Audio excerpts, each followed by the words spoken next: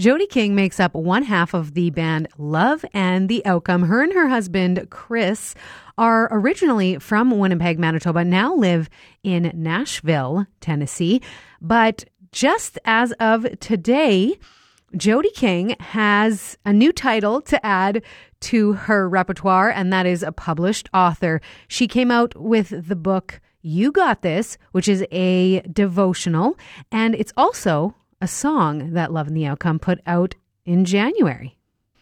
That's right. Yeah, it all kind of came together in one big dream that unfolded step by step. We were in a writing session when my second, Ziggy, I think he was probably about 6 weeks old, and I was just trying to do all the things. I was trying to write songs and go on tour and nurse my babies, and I just, it was kind of the first time in my life I couldn't really muster the strength to do it on my own.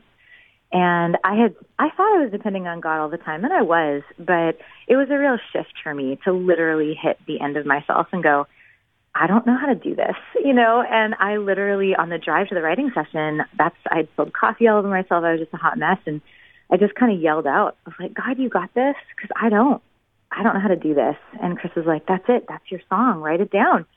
So we wrote that down, and that's the exact song we wrote, just an honest confession of sort of a redefining of what it means to follow the Lord, and that imperfection is great. It's welcomed. And so anyway, it was really a pivotal shift for me, and that whole tour really was so much fun because I didn't put as much pressure on myself. Some days I had red lipstick, some days I performed in what I slept in the night before, and I just let people into where I was really at and let them see where my strength comes from. That's beautiful and so inspiring. I was going to ask how you do it all as a mom, and that is basically the answer right there. That is. And you know what? There's some days that the to-do list gets done, and then there's lately especially just a realization that if Holy Spirit hasn't initiated it, maybe I don't need to waste my time on it. And that's really simplified things for me to just go, I am putting this pressure on myself. Stress is not something that God does. He doesn't shame us. He doesn't guilt us. Those are not things from Him. That's me. And so to just get a hold of that and give myself the permission to tune in with the Father right away first thing and let Him literally reorder my steps. I think sometimes we think of that verse as like a life thing, big decision. But it's everyday decisions. It's the everyday moments. That is so beautiful and speaking directly to me, and I'm sure it's going to speak to many others. That's beautiful. What was written first, the song or the book? The song was written first because the book was really a collection of journals at first. It was just truths and revelations, really reading scripture like it was new to me. Verses I'd read so many times, but I didn't realize the power that comes when you apply a promise to your situation. When you don't just read a scripture verse on a page, but you literally take it and go, okay, I'm feeling let down. I'm feeling heavy-hearted. But this verse that I just read this morning, the truth is that there's joy found in His presence. And I can have peace that passes understanding. I'm going to take that promise and I'm going to apply it to my situation and watch my day change. And it really would change. Not necessarily my situation, but my perspective. My perspective shifted. And so as I started journaling that stuff down, I went, I cannot be the only woman in the world or man or person, human being who feels overwhelmed and wants to be intimate and know the Father closer, but doesn't have 10 hours a day to Bible study like I did when I was single, And so this is a page-a-day devotional, just really a short little pivot point to go, I'm going to start here. So I took all those journal entries and fleshed them out over 2 years and turned into a devotional book. Beautiful. How many days is it? It's 40 days. Nice. Yeah. That is a beautiful biblical number. I love it.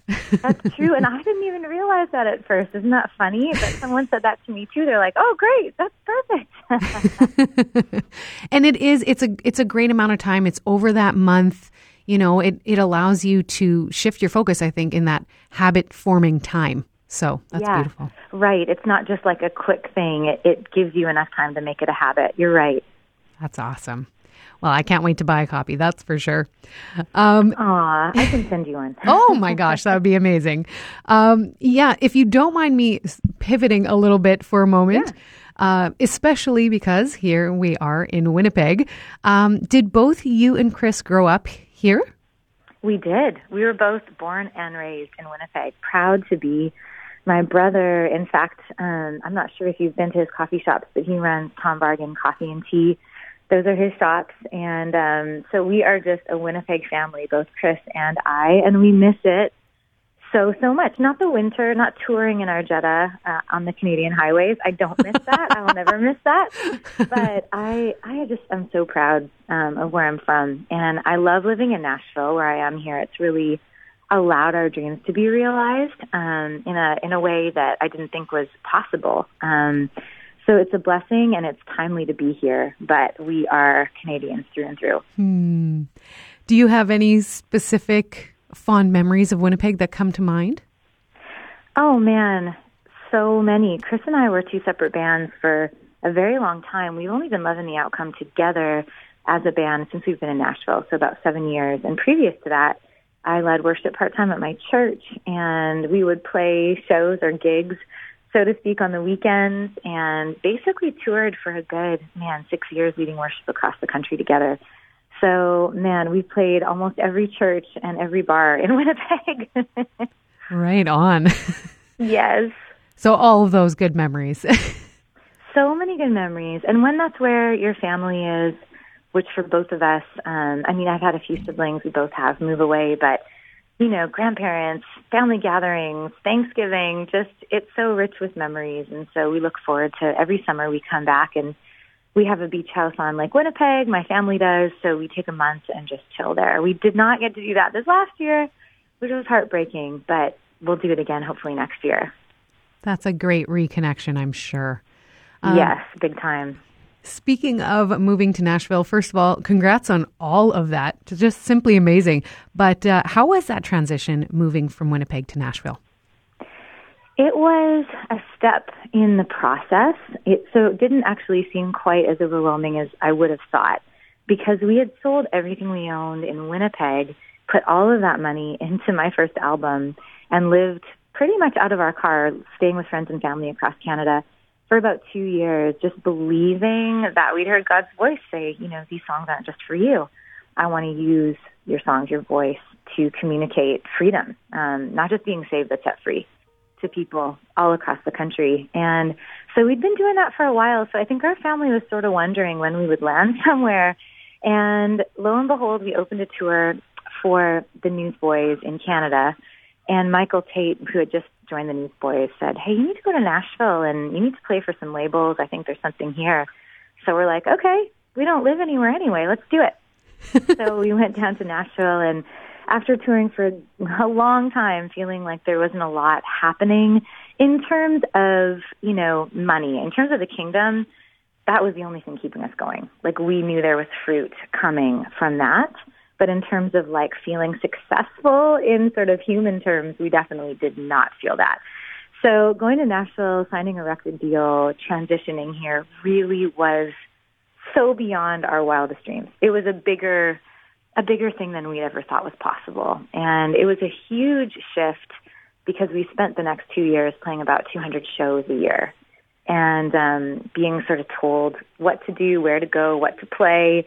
We wrote our songs, but we were pretty much just trying to keep up with a career that we dreamed of, but was way more than we bargained for. So we just took some deep breaths and tried to stay connected to the Lord and to each other and just went for it, just building our career one step at a time. Wow.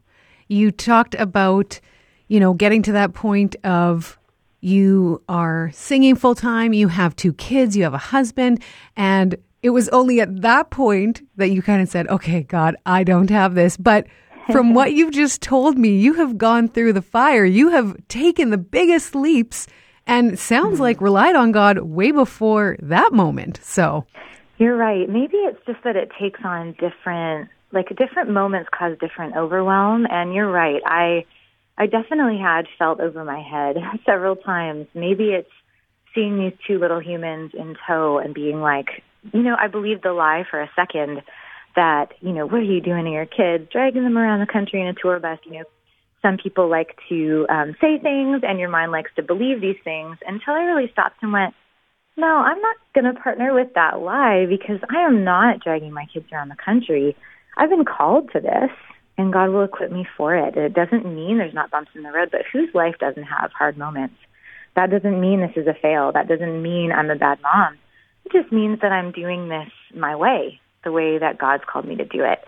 And so I think it was really coming to that point, to let go of doing things to please others and to fit a mold, and going, and I'm sure every mom listening can relate, and every woman can relate. I feel as females, we feel this pressure, maybe more so than men, to just serve, and fit in, and we're so hard on ourselves. And that's not really in the Bible. We're called to serve from a place of knowing who God is and knowing who we are. And that's different. That's being obedient. So I really had to pull those things apart. That is so beautiful. Oh, I am getting the chills over here. Thank you for that. Yeah. Oh, I'm so glad. Sharing our stories is so powerful, and we're always dealing with new things, new ways that God's growing us, and it's really fun to be able to share some of it with you. Absolutely. If you don't mind me asking, what is it like working creatively with your husband? Well, the only time we fight is about working out or writing songs. Those are the only times. Pretty much other than that, it's fairly smooth sailing. But, it's funny. We've had to figure out, okay, am I talking to Chris, my husband, right now, or am I talking to Chris, my bandmate? Am I talking to Chris, my creative partner, or Chris, my business partner? Because those hats are so different, and the way we communicate is so different. So we did not figure that out overnight. That took a while, and we're still very much trying to figure that out. But we've got a bit more of a grip on it after being married for 16 years. But it has its moments where I really can't get offended, right? If he's like, oh, babe, I really like that melody more, or I really thought that was stronger, that lyric was stronger.